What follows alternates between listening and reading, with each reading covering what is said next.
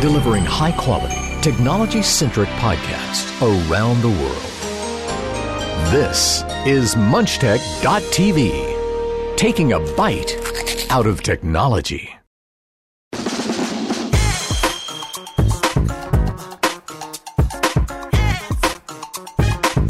Hello, welcome to episode 521 of The Two Techies for Saturday, January 30th, 2021.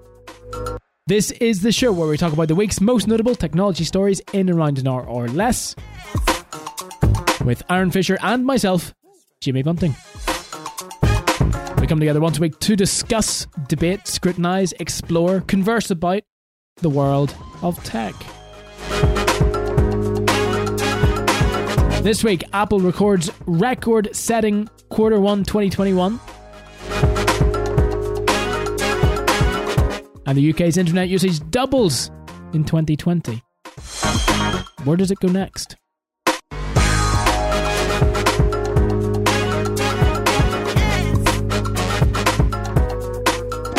You're very welcome to what is episode 521 of the show.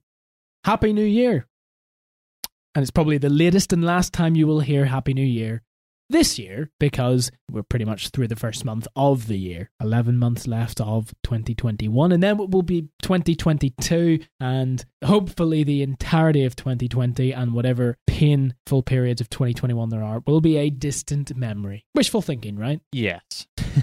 Wishful thinking indeed. As I say, it is the first episode of 2021. It's the first episode of January, but it has significance. It has a lot of significance in that it is today, this day, 4,018 years. Yes, 4,018 years. We've been doing this show for 4,018 years. We'll explain why we're getting it wrong in a second. This day, 4,018 days ago, we started this very show. That is 11 years to the day. Saturday, January 30th, 2010. 521 episodes later, here we are. And I said we'll explain in a minute why that was rusty.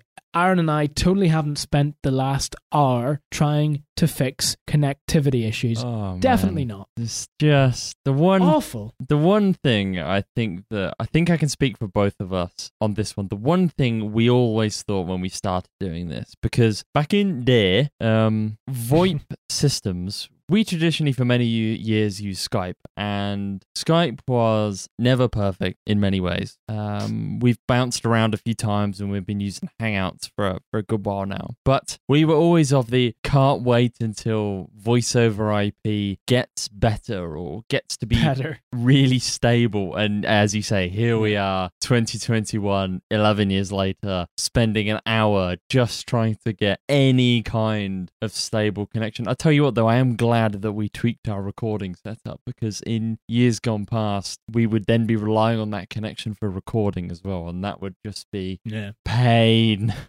It would. Interestingly, as you've just alluded to, VoIP has, I guess in ways it has come on leaps and bounds, and the only reason there's a poor connection is because where I'm doing the show from isn't the greatest connection from the main router, so there's an extender which pushes it on, but it still shouldn't be an issue. We shouldn't have these problems. The connectivity speed's absolutely more than capable of having them, and I isn't it funny? I have, especially in 2020, countless Zoom calls all the time, virtual meetings, Skype meetings, Google Hangouts, whatever you want to call it, FaceTime. Never have an issue. Never, ever, ever have an issue. Time to do the show. Well, that's a different story. It's the tech gods smiting us for not doing a show for 3 weeks, 4 weeks. Some weeks.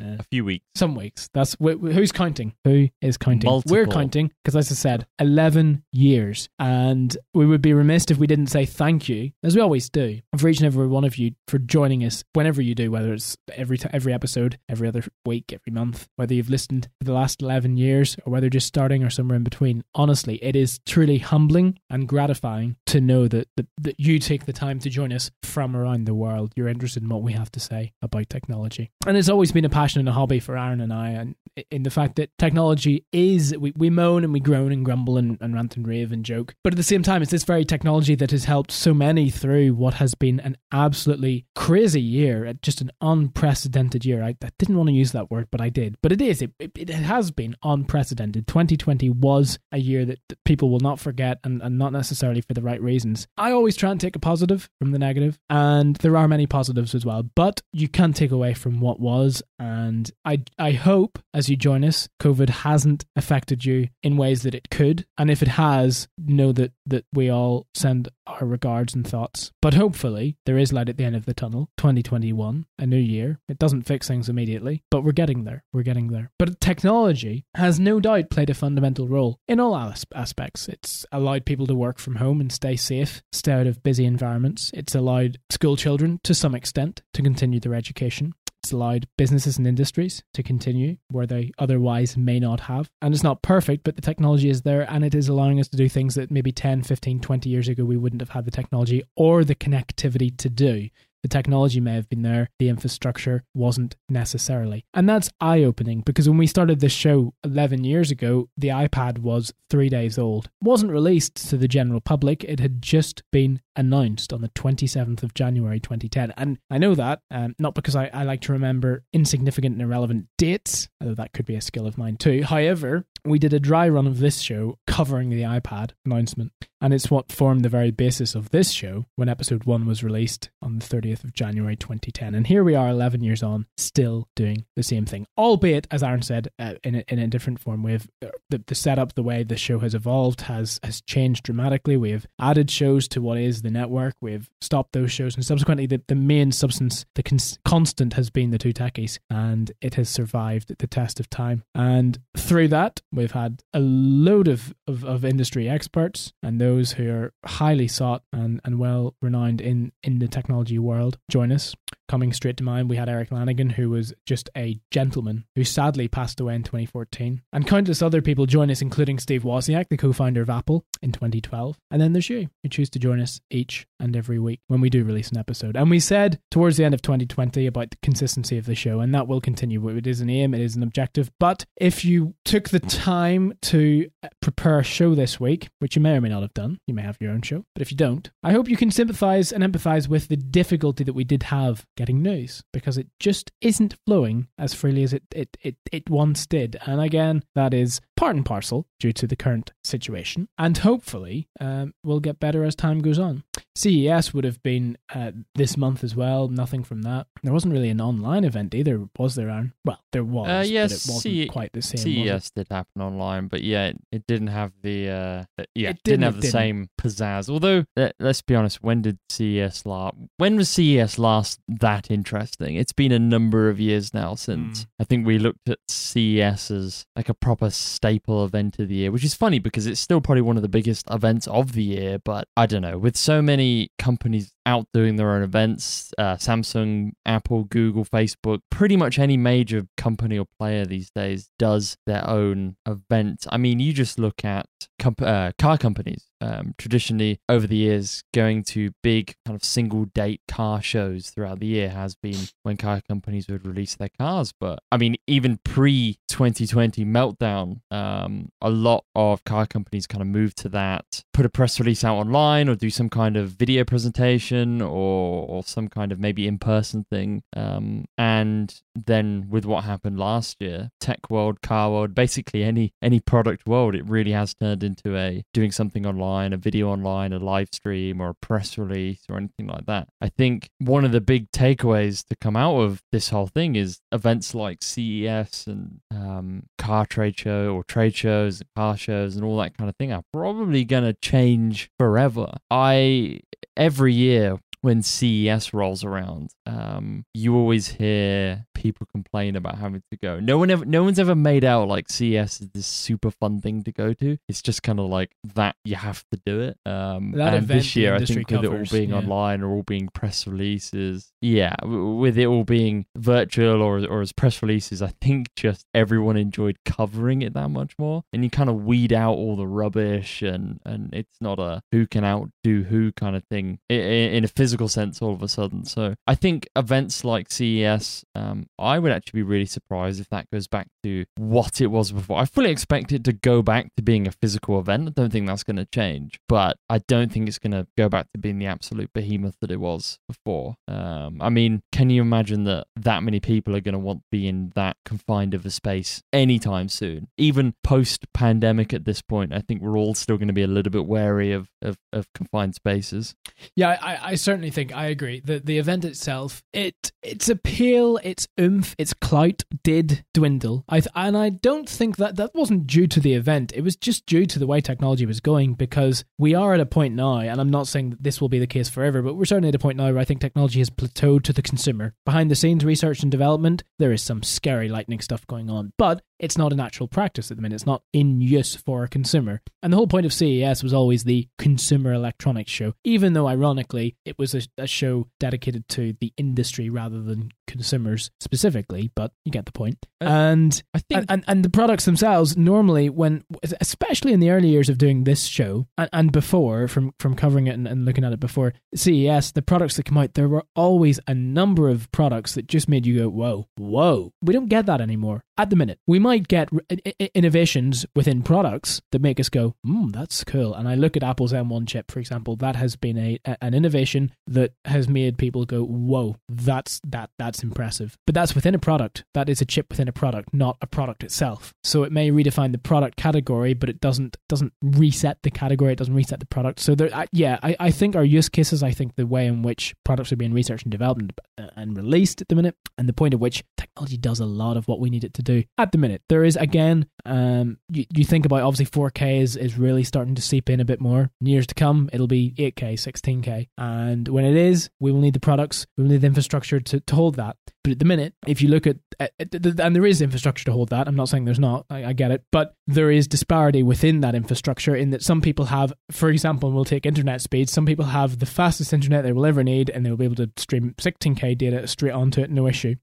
And then you have parts of the country who can hardly get dial-up speeds, and it's that discrepancy, that imbalance, which is the problem at the minute. We need to think about becoming more consistent with the approach, but I digress. I think CES also kind of suffered from the same problem that other events such as Macworld. Macworld used to be this huge event. Every January it'd roll around, but as soon as Apple kind of peeled out, it just wasn't the same. And I think CES has kind of started to suffer from that same thing. I mean, take a look at E3, the pre-pandemic. I can't remember if this was last year, but the announcements came pre the world falling apart, or if this was 2019. Every year just kind of blurs into one at the moment.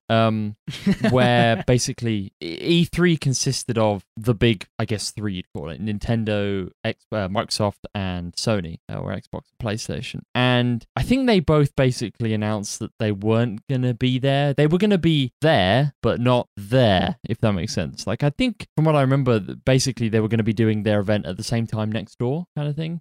So part of E3, but not part of E3. And I think that's kind of like that slowly departing yourself from being attached to that event. Companies of that kind of size, very much able to do their own event on their own terms at their own time. And for an absolutely tiny chunk of change compared to what I imagine events like that charge for. And then it's the likes of CES and E3 and Macworld that end up suffering because of it. Yeah, that's also very true. Yeah, the big boys, Sherlock, the events is what you're basically saying. Yeah, sorry. Knew there was something I meant to add as well. I think CES as well, kind of alluding to your point, CES has always been that event where I don't think it's been a long time since we came out the other side of CES going, wow, game-changing technology or this game-changing product. But CES has always been an indication of where the tech world would be or could be in 5 or 10 years' time.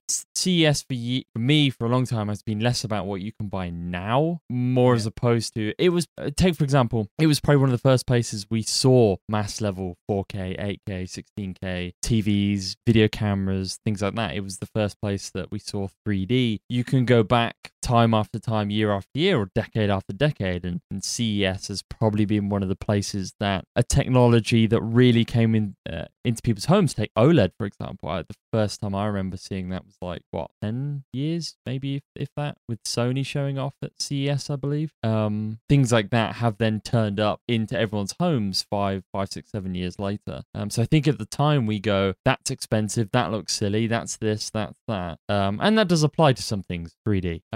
But other things like OLED, when OLED, when we first saw it, it was wildly expensive. It was really quite a small screen as well. I think Sony showed it off with like a 20-something inch screen or something like that. Like, it really wasn't kind of competitive in the TV market in any way, shape, or form at that time. And it wasn't dismissed, let's say, but it wasn't exactly, wow, game changing. And then sort of now most TVs you can buy are OLED. Like, I still think CES and events like have that place in society. I don't remember anything from this year's at all, even though it was online and every site seemed to cover it. But because it was online, because no one was there in person, it just kind of blended into the rest of the tech news. Like, it didn't stand out or anything. Yeah. I think the circumstances, the fact, as you say, there's been nothing in the last few years that has been really hard-hitting and revolutionary, piled in with the fact that it was online. Yeah, there's nothing hard-hitting. And besides, if a company did have something that it really wanted to show off, I think they would leave it until they could actually show it off, because there's one thing posting about your new next big thing, but technology companies and technology reporters need to see it hands-on, need to try it. That's the whole point. So who knows, maybe this means this innovation, there'll be a stifle this year, but if and when the event can take place in person again, there may be a renaissance of technology and innovations within that, especially the event. That's one of the big things I would say I've noticed out of the past year or two, and I think it's why we struggle to put a show together so regularly, but it goes far beyond just tech. It feels like every week I'm hearing about a music band or a movie that's being pushed back and pushed back and pushed back, because you take something like an album, and an artist would put out the album, and then you go on an album cycle, which includes touring and doing all the promo for it and press and doing festivals and things like that. And that's, I mean, artists will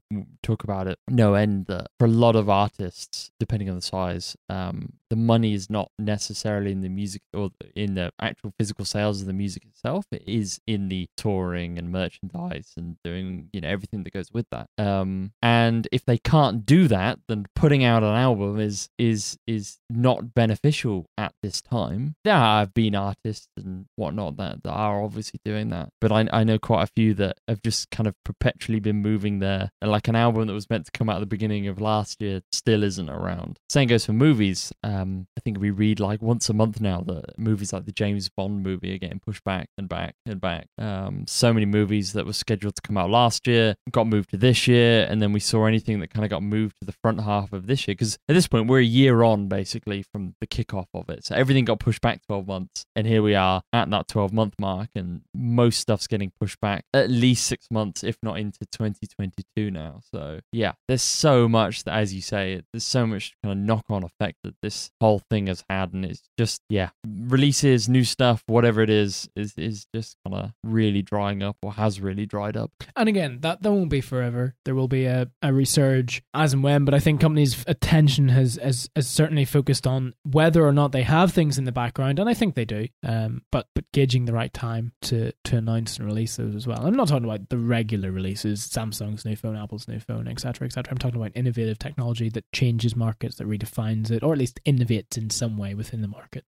There is a problem in, obviously, companies are obviously having a hard time getting people in-house to focus on things like that physically. But on top of that, even if they can, there's the next question of when's the right time to release. So yeah, as with everything right now, absolutely everything, I don't think you can look at any industry, or you'd be hard hit to look at any industry that isn't linked in some way to something that has been affected by this global pandemic. And that's why it's a pandemic, that's why it's global. And obviously that doesn't make it any better, but at least it seeks some comfort in the situation that everything's in the same boat. Everyone is in the same boat. And really, it's thanks to the scientists and thanks to the healthcare professionals at the minute who are getting us through this situation, and those who have led the way in an absolutely phenomenal development of phenomenal vaccines that will, again, hopefully be part of the solution to this huge problem. So without further ado, we will go on to the quick news. A poorly explained update to its terms of service has pushed WhatsApp users to adopt alternative services such as Signal and Telegram in their millions. The exodus was so large that WhatsApp has been forced to delay the implementation of the new terms, which had been slated for the 8th of February, and run a damage limitation campaign to explain to users the changes that they were making. Over the first 3 weeks of January, Signal gained a whopping 7.5 million users globally, according to figures shared by the UK Parliament Home Affairs Committee, and Telegram, wait for this, gained a whole 25 million users. In both cases, the increase appears to have come at WhatsApp expense. Data tracked by the analytics firm App Annie shows that WhatsApp fell from the 8th most downloaded app in the UK at the beginning of the month, 23rd by the 12th of January. By contrast, Signal, which wasn't even in the top 1,000 apps in the UK on the 6th of January, 3 days later was the most downloaded app in the UK. Apple CEO Tim Cook strongly condemned business models reliant on harvesting user data, saying that prioritizing engagement above all else leads to misinformation, mistrust, and even real-world violence. The Apple chief executive gave the opening address during a panel at the European Computers, Privacy and Data Protection (CPDP) conference on Thursday. During his talk, he touched on a variety of issues, including Apple's privacy efforts and the dangers of business models that rely on harvesting user data. He says, as I've said before, if we accept as normal that everything in our lives can be aggregated and sold, then we lose so much more than data. We lose the freedom to be human. Although Cook did not mention Facebook by name, the social media giant's business model was the clear target.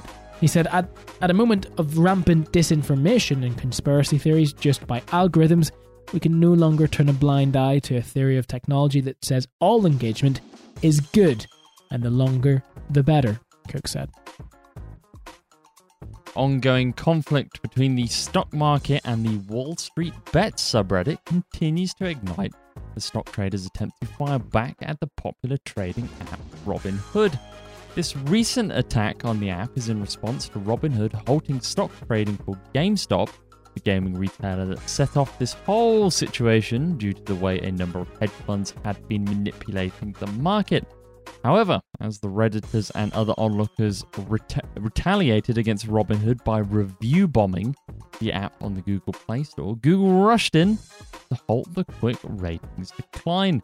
The tech conglomerate used a tactic that many critic aggregating websites have used before to keep knee-jerk reactions from affecting the state of the product before effectively saving Robinhood from consequences of the GameStop trading freeze. The exact tactic used simply required Google to find a number of new ratings that marked Robinhood at 1 star, the lowest possible on the Play Store, and remove them. It's a strategy that websites like Metacritic have used before in order to keep the effects of online outrage organized by players who may have never played a game from affecting a review score without having actually been able to form a real opinion of their own. And finally, Apple has notified subscribers of its Apple TV Plus streaming service that they'll continue to get refund credits on their account until June, following a second extension of its free trial program earlier this month. Apple extended the free year-long trials of Apple TV Plus to customers until July 2021. The trials were included with the purchase of any Apple device, an iPhone, iPad, Mac or Apple TV, and were initially set to last until November 1st, 2020. This was the second extension. An earlier extension had been pushed back until February, allowing users who started a free trial between November 2019 and 2020 to get up to 5 months of additional access for free.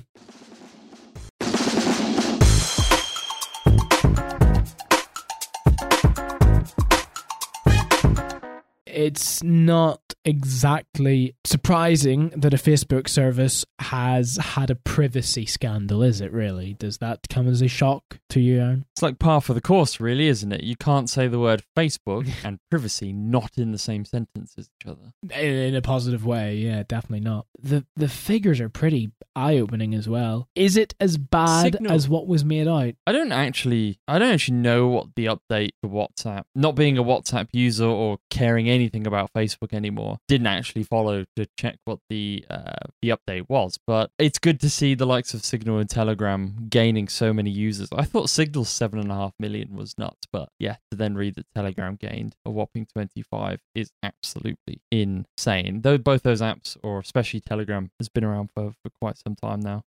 This is all kind of funny because when WhatsApp started pre-Facebook, although to be fair, even through the Facebook acquisition, WhatsApp's one of its key selling points was end-to-end encryption, and I'm pretty sure that that's been kept the entire time. Correct me if I'm wrong, but I'm pretty sure WhatsApp is still end-to-end encrypted now. It's end-to-end encrypted with the kind of looming elephant in the room being that it's owned by Facebook, so take that for what you will. But as far as I'm aware, it's still considered an encrypted chat service. But I assume if you just want to leave Facebook entirely, which makes perfect sense, then yeah, other apps such as Signal, Telegram, I'm sure there are a bunch of others now, but those are definitely the big name players. I don't know how Signal and Telegram make money, which is normally kind of one of the key things I think people have to look at now, because we're so much in the world of if the product is free, then something's afoot. That's why services like Facebook and Google, they can provide you so much for free, but in turn they sell your data or they advertise to you or whatever it is.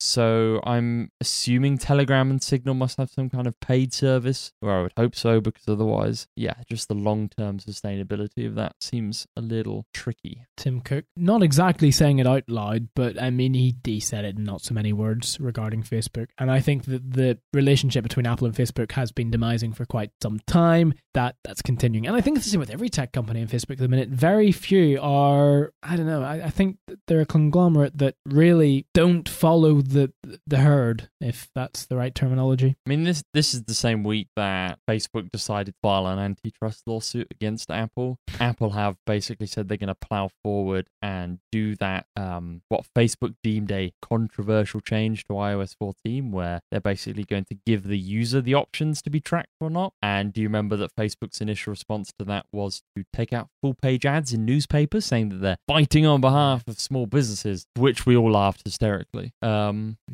now they've decided to file an antitrust, which is just like the biggest irony there is. I can't remember if that came out before or after this meeting. I think it was before. I kind of feel like Tim Cook had that extra fire that he brought. This whole Robinhood thing, there's this just shows you the power of the internet. I think this week has reiterated that. Whether it's for good or bad, I'm not saying, but it really does show that it's not a force to be reckoned with at all times, is it? I'll tell you what, this has been a week where I am so glad Twitter has the mute function. Like, this was one of those things that was kind of amusing and interesting at first, and maybe the second day, and then by the third and fourth day, fifth day, you're just like, oh, just everyone became an overnight expert stock trader, like, which is just super annoying.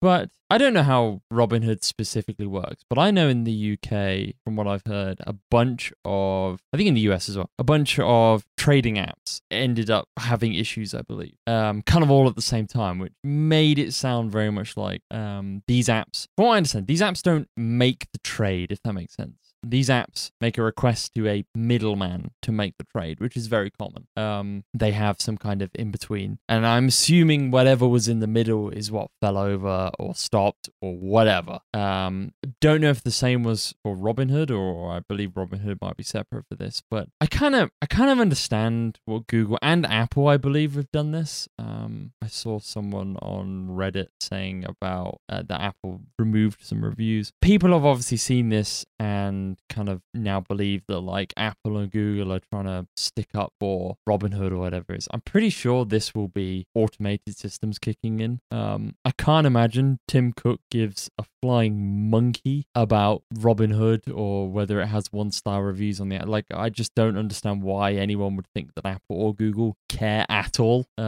This is like the post said, it's a perfectly normal practice to stop brigading kind of like people organizing and coming in and giving something 1 stars or bad reviews or whatever. It's pretty common across anywhere that has reviews at scale: Amazon, Apple, Google, any of the movie review sites, I imagine IMDb, Metacritic, any of the game review sites, they all have a similar system because the internet's current favorite thing is to rally against something and decide that everyone hates it. Go with the hive mind. Even if you've never played it, watched it, used it, whatever it is, it's got to follow the hive mind.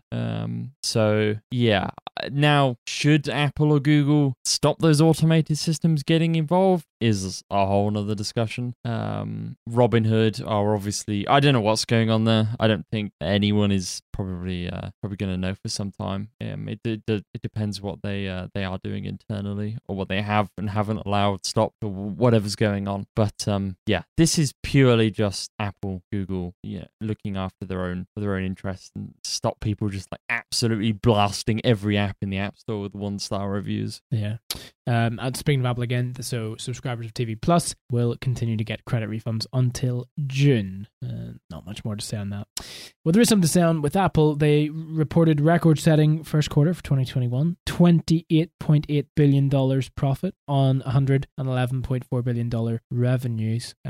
Superb, yet again, record-setting, previous quarter thrashing results that we see. So $1.68 per diluted share. That's compared to the revenue of $91.8 billion and a net quarterly profit of $22.2 billion in the year ago quarter. I mean, and as expected, it's largely thanks to the later launch of the iPhone 12, and also probably we can't take away from the fact that sales probably did increase as a result of more people working from home, more people requiring access to technology that they maybe didn't have or needing to update, or maybe more than one person in a household need to get another computer. If you look at Mac net sales, there's a slight little growth in the quarter. Nothing major. It really was more down to iPhone sales. Interestingly enough, wearables has definitely grown. Obviously, you can see iPod net sales is pretty much non-existent. Services also growing as well. The iPad kind of a constant, peaks and troughs, but it stays consistent. The thing I'd say about the iPod is it's only still on that label because the label goes back 2009, or the graph goes back 2009. The iPod is zero of their sales because they stopped selling them 7 years ago, I think. But if you scroll down, it's got that pie chart and you can see the breakdown. And I'd really love to have some of these pie charts side by side with a year ago, 2 years ago, 3 years ago. I'm pretty sure that iPhone percentage is coming down in a positive way. Not that they're selling less iPhones, they're selling more of everything overall. Just, we spoke for a long time that the iPhone made up a staggering portion of their sales. Like I'm pretty sure it was a much higher percentage than that. Like it was in the 60s, I think, maybe even the 70s, I'm not sure. But it was very much a Apple are an iPhone company that just happens to make some more money somewhere else. Now, bearing in mind with the amount of money they were making off the iPhone, even if it took up, let's say, 75% of their sales, that 25% was still absolutely mammoth, and most companies would dream of having even a small percentage of that. But I think it's nice to see the others increasing. As you said, the iPhone did exceedingly well, but I think you can't take away from the fact that the others also did exceedingly well. The Mac and iPad neck and neck. It's been years since I've seen the Mac this high in percentage. I think you look at that graph above, and Mac sales, obviously it's kind of tricky because we used to get specific numbers. So to talk about how well a product was doing, it was slightly easier because you could see how many millions of units they ship. Whereas now you're talking about overall price, which is difficult to compare that far back, just because of how much that has changed in that time. So you take Mac sales now versus Mac sales 10 years ago, well, the pricing structure is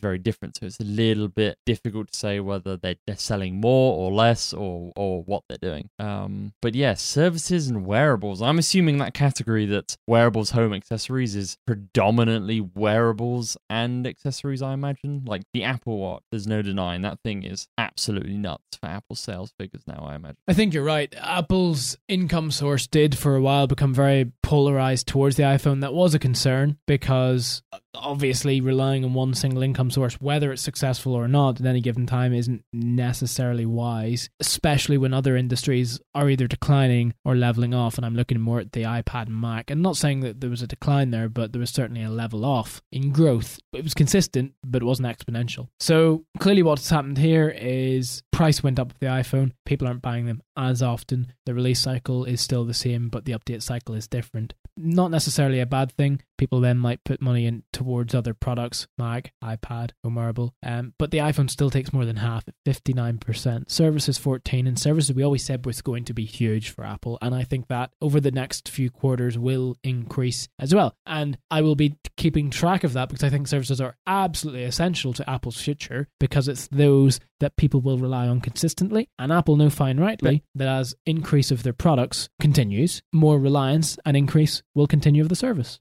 they Bearing offer, in mind, the paid services they offer. Bearing in mind, like, one of the quick news stories is we're talking about they're still giving one of the biggest services away for free, essentially, as well. So that number can only go up. Yeah. What's next? I mean, and the thing is, as a shareholder, we always have this chat ourselves, even offline on the show, but there is a point with Apple that you must question when will they, because with any growth, there will always be, and I'm not saying that their growth has never been exponential, well, apart from some days, but that happens. But as a whole, they're always on the up, and they always just seem to introduce the right thing at the right time. And I'm looking at the M1 chip, because the M1 chip is huge for the Mac lineup. It keeps it so current for a lot longer than what the Mac lineup was going to be, and it refreshed my faith in the product line. But that won't last forever either. And really, is it a car? Is that Apple's next not saving grace? But you get the point. Is that what's going to keep them in the next few years? I mean, I'm definitely with you on the M1. We were talking about this the other day.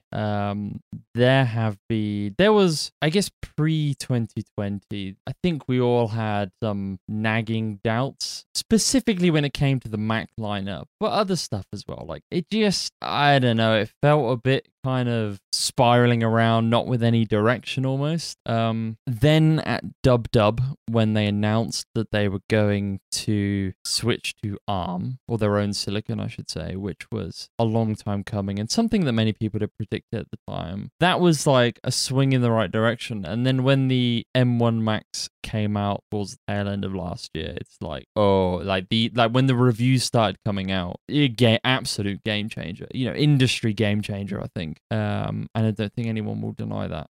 That's what they've done here is the type of thing that will push others forward as well. This is what will push AMD, Intel, and Qualcomm and whatnot forwards. So it's a good thing. It refreshed my enthusiasm for the Mac lineup, especially. I've always been a Mac fan. I started probably, I guess, the Apple journey, or whatever you want to call it, was with a Mac like 15, 20 years ago. I mean, I've used a Mac forever. And my heart will always lie with this product category. The iPhone, the iPod, the iPad, they're all great, and I love them all equally, but the Mac is where I'm always... You see it throughout the years on the show. Every time WWDC rolls around, the thing I'm most interested in is Mac OS or the Mac or whatever it is. Like, we're always talking about how much we want the Mac to do better. We've bemoaned about pricing and the number of models over the years, and we've obviously given it its fair share of shtick over the years. But yeah, it was really nice to see something, and I think the Q2 sales are going to be really interesting to see with the Mac. I don't think that the Mac is going to make this like whole massive bounce back into, how do you say it, into the general public doesn't care about the M1, I think is probably the best way of saying it. Us tech nerds, we sit here and go, wow, this is a technological revolution. And I think the general population they will buy the next Mac, they will see it's the same price, and they will go, this is great. It won't be that different to them. Apple have made it in such a way where actually kind of one of the best things about it is you don't notice. That's been probably one of my favorite things about it, is the fact that you switch from the Intel to the M1, and unless someone told you or unless you check the about this Mac, you'd never notice. Other than that, I think the last big thing was probably the watch, I guess. I mean, we were talking about this the other day. You take Apple's last 10 years, let's say, or 11 years, include the iPad, and time after time, just when we get to the point where it's like, what are they going to come up with next? They come up with the next thing. There's no denying that anything Apple have done existed before. With the iPad tablets existed before. With the Apple Watch smartwatches existed before. But you cannot deny that. Take the Apple Watch, that it was one of those products where everyone thought it was silly at first, and then like I don't know, 1 in every 3 people I see around now, well, not at the moment I guess, but used to see around, probably has one on. I bet the sale of Apple Watches has gone up exponentially with people trying to do fitness from home and whatnot. Like Apple really kind of nailed that with because I always remember them saying fitness was like a byproduct of the Apple Watch when it started, and then Apple like realized what they had on their hands. Take something like the AirPods, pretty much. I guess I don't like using the word revolutionized because it is overused, but it's hard to come up with another adjective to describe it. It revolutionized the true wireless earphones market, even if just from a style, aesthetic, kind of the way they work point of view. We saw a lot of companies kind of borrow ideas from them. And then before that, the iPad. Yeah, you know what I mean. Like Apple have done it time and time again with different products where they come up with the best integration with their own hardware. So the AirPods, look at the way they pair and they switch with your iOS device or with your Mac or whatever. And then other companies have done a great job at, I think, following that ethos. I mean, when the first AirPods clones started coming out, you were having to pair like the left one to the device and the right one to the device separately, or you're having to pair one to the other. Like, it was a mess. And that's definitely gotten better. But take the iPad, tablets existed for like 2 decades before the iPad even came out. But there's no denying that I know some absolute hardcore Android fans that have an iPad. It's just kind of the de facto standard in the tablet market that the pencil, regardless of, I think, of everyone making the Steve Jobs said the best stylus was your finger jokes, I think the pencil really did take the iPad to another level.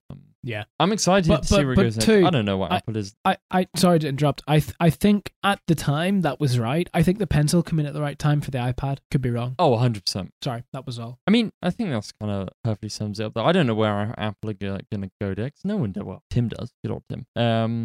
And hope. I was thinking about this, and I see a lot of people. Seeing a lot of people in the comments say similar things. It's funny. One, we sit here like congratulating a company for making lots of money. It's like, what are we doing?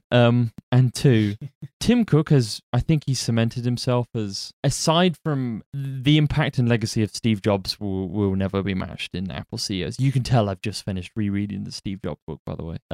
It will never be matched from a product point of view, but we were all a little bit worried when an ops guy got put in charge. There's no denying that. Like, Apple have, under the years of Steve Jobs, they were the innovative, quirky, interesting company that took a market, turned it on its head, did their own thing, and came out the other side with a positive outcome more times than not. And when Steve obviously passed away, and the COO, or the ops guy, who I think it even says in the book, Tim Cook was never a product person. He was no Steve Jobs or Johnny Ive, or I guess even like Phil Schiller or anything. And they're all considered to be more product focused. But there's no denying at this point, $111 billion in revenue. Like, he knows how to run that company, and he knows how to put the right people in the right positions. And there's no denying that Apple have come out with some stellar products in that timeline. Like, I think we're beyond the point of any doubt that Jobs left the right person in charge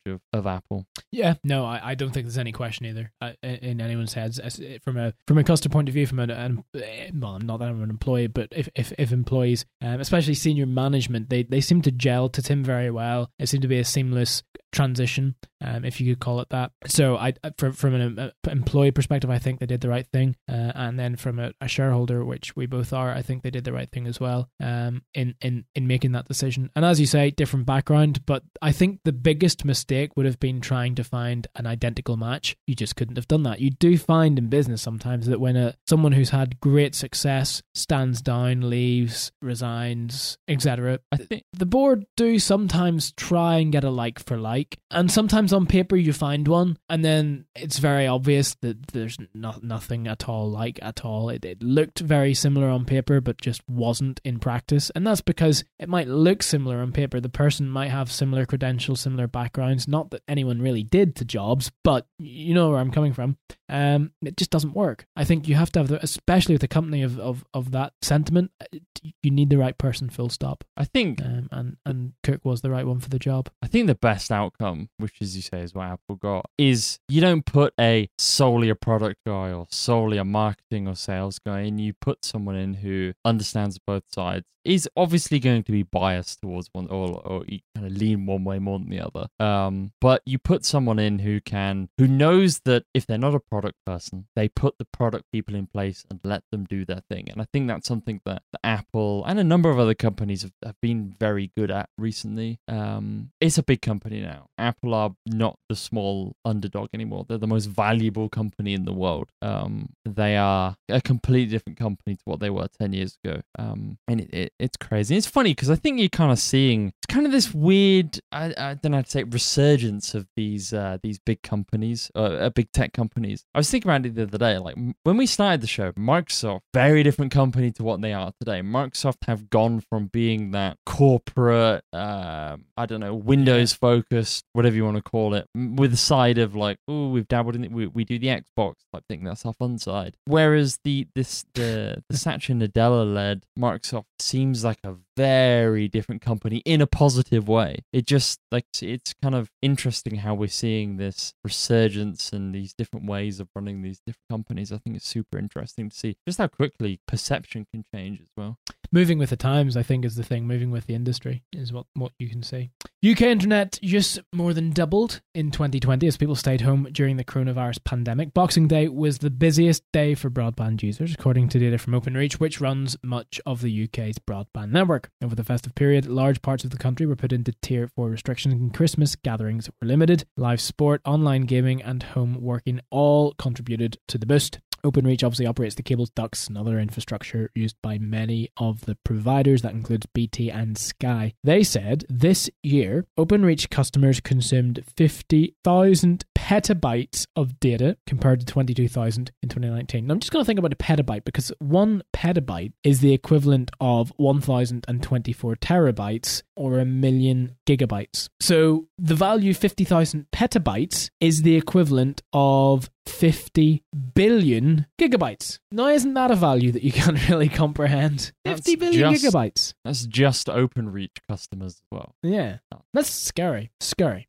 Properties connected to fibre broadband used on average 9 gigabytes of data a day. On Boxing Day, a record 210 petabytes was used on the network. Obviously, this is down to a mixture of video calls and more reliance of streaming and so on and so forth. But that's my point entirely. If this pandemic had have happened 10, 15, 20 years ago, the infrastructure would just not have been in place to withhold that level of usage. And it's only that the infrastructure is in place now that we have, I was going to say we've sailed through this, but that's a bit thoughtless. I don't mean it in that way, but what I mean is from the perspective of technology, we have been able to, quote, continue on unaided in the fact that the technology's worked for the most part. Obviously, there are many things that we haven't been able to sail through, and you know, I don't need to state it, but point being, technology-wise, it's held up pretty damn well. We complain about VoIP, we complain about XYZ. It has its moments. It's only as good as the infrastructure that runs it, but for the most part, it's there and it's done a very stellar job. The year's second busiest day was the 14th of November, as Amazon Prime broadcast 2 live rugby matches. The usage surged just before kickoff. Online gaming also had a big impact. Major data spikes focused around updates to the popular PlayStation, PC, and Xbox games, including Fortnite, Call of Duty. So really what we're seeing, Aaron, I don't think this is going to change. I think we're going to this growth continue into 2021. I think there'll be exponential growth yet again. For sure. And I think, sorry, go ahead. I was just going to say, just talking about, just going back to what you were saying about, I think we've talked about this before as well, but had this been any other time, had this been any other decade in history, how much different it would be. I mean, you think about it, it's kind of the ripple effect that it causes as well. How many more people would have broken restrictions that we have in place in this country if they didn't have the ability to video call friends and family? If the only way of contacting them was or like kind of with any visual representation was in person. Like how much has that, just simple things like that, had that ripple effect of helping slow the spread as much as humanly possible? Now, obviously, there are still people that have done whatever they've done and caused whatever they've caused, but I think I'm reading so many people who are saying, talking around, I imagine going on the end of this month, it will be a year since they've seen family members in person, but a lot of people have been having daily, weekly, whatever it is, video calls with people because the technology is there to allow it. And I just dread to imagine how different all this would be without that. Without that. Without any kind of video calling, especially. I can't think of any other technology at the moment that's probably been as important for education, for work, for just keeping up with friends and family. I know so many people who are doing like games nights with their entire family through like Zoom and whatnot. Which, to be fair, for some people they've been saying it's actually like a new thing. They live in different parts of the country and it wasn't necessarily something they would have done in person anyway. So the technology and kind of not being forced to not go anywhere is allowing them to have more family time. But yeah, I'm not surprised at the data usage numbers. I'd love to see kind of an overall, like include all the broadband providers. I bet it's absolutely nuts. But yeah, services, YouTube, Netflix, Amazon Prime, any video calling service, whatever it is, like the amount of bandwidth combined those services must have served in the past 12 months. I would love to take that number for the last 12 months and then show me the 12 months prior as well. It's got to be double, triple, quadruple. It has to be some exponential number larger. I think when we're fortunate enough to be out of this situation, I don't just think, I think everyone knows, many things will change. How companies do business will change. To a certain extent, international business, I mean. How education utilizes technology will change. And I think that for the better and for the worse, there will be positives and negatives with it all. But I think you cannot take away from the fact, if someone had have said to you and I this time 11 years ago when we started this show that it's going to be a global pandemic, it's going to be a situation whereby we shouldn't be socializing with people, we need to stay at home, we need to stay away from people as much as possible. And technology is going to play a fundamental part in aiding us to do that, in aiding industries to continue running and operating successfully, to continue to allow family and friends to stay in touch in a more personable way. I'm not sure I would have believed you, but looking at it, again, I can see how vitally important the technology has been and how accessible it is too. There is the next part that, unfortunately, there are still those who sadly do not have access to the technology, and that's either because of financial implications, infrastructural implications, or anything in between, or a mixture of those two and more. And that's unfortunate because I think, and this is a different argument for a different day, but I think access to technology now, it's not so much a luxury to have basic internet access, to have a basic device to use for a multitude and a plethora of reasons. I think it's now a necessity. And I don't mean that in the way that, because I'm very conscious of the fact that we sometimes over-rely on technology, and I'm always going on about it on this show, that over-reliance is never a good thing because we then lose skills, we lose abilities, potentially lose touch of the real things. You know, how many times are people on their phones when they could be interacting with other people, for example? That's a very small case, but you get the point. So I think there's a fine line, but there is a spectrum, and there are people on either ends. There are people who over-rely on it and people who don't have the technology to rely on in the first place, and that's unfortunate. And I think more needs to be done to combat that, because yet again, especially in this case, for example, and this is just one example, if a child does not have access to technology and a stable internet connection, they've been disadvantaged in their education this year, without a doubt, and that's not fair. And so I think all of a sudden the question and the issue relating to the infrastructural problems, which, and I say them, I don't experience them myself. Okay, we joke about VoIP not working. Well, yeah, that's okay. We ironed those issues out. We were able to, reset a few things and get things going, and we have a perfectly stable connection for the most part. And now I've just jinxed it. But I'm talking about the basic of basic. As I just said, you and I, Aaron, have never been unfortunate enough that we've ever been in that position, but there are people who just don't have any connection whatsoever. And again, that's no longer an inconvenience. That is now an issue. And so the infrastructural problems aren't so much, yet again, an inconvenience. They are an issue, because that access, again, shouldn't be a luxury. It should be classed as a right, almost, to have an access to that, because most people do. One to think about. I think we've talked about it on the show in the past, how in ways having access to the internet can almost be considered as important as having access, or just one notch below, let's say, access to shelter, food, water, that kind of thing. I mean, we'll say one or two below, but yeah, I'll be 25 this year. I've never lived in a house without internet access ever, and we've we've had the internet as long as I've been on. We've been connected to the web, as long as I've been alive in this house. And it's crazy that we are at a point where you cannot live without it for many things. And you're right. Thinking about online education, kids and whatnot, kids have just been thrown into this situation where if they don't have, even if they have internet, if they don't have a good enough connection or live somewhere where it's super poor or whatever, the connection's really poor or whatever, then, as you say, those kids are the ones that are disadvantaged massively. The same thing goes for people working from home or whatnot. So many people have been thrust into a situation where their home setup, even beyond internet, is just not suitable. And I think we've spoken about the government, or each government throughout the years in the UK has always made the pledge of everyone having access to at least X amount of megabits per second. And that pledge has changed, or the speed has changed every year, but that pledge has always been the same. And I think something like this happening really does bring that back to the forefront, that actually, beyond just a government making it as a pledge or to win voters, it's like, no, actually this does actually need to go higher on the list of priorities, because something like this happening, it's probably not going to happen again anytime soon. Never say never. But God forbid it does, then the world needs to be prepared. And as you say, the world has fundamentally changed forever now. There are so many things that companies have realized they don't need to travel for, or things that can be done remotely or online, or businesses that have popped up because of it. Whatever it is, internet access is a must. It will be interesting to see what new normals are like, but I guess that's not number one priority right now. Number one priority is getting the world out of this mess safely, but yet effectively. And then we can essentially assess what the new normal looks like.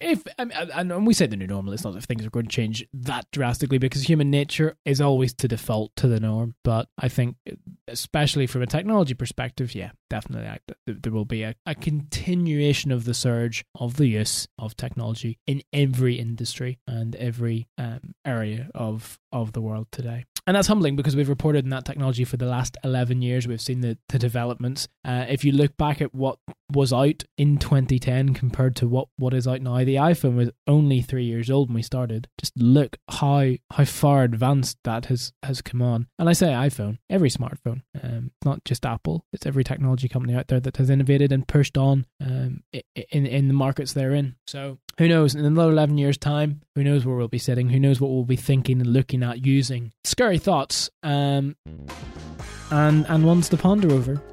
As I said at the start of the show, just to wrap, thank you so much for your continued support of the show. 11 years, here's to another 11, hopefully, of just covering technology. Does it for this week's episode. You can find more on over at munchtech.tv if you enjoy the show.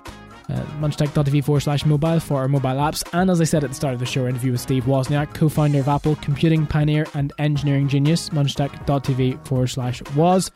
We have a book, munchtech.tv/ultimate podcast guide, and podcastassist.com, and of course a newsletter, munchtech.tv/newsletter. That does it for this week. See you next week. First show of February. This is the first and last of January. See you next week, February 6th. Stay safe, have a great week, and until then, bye-bye. Bye-bye.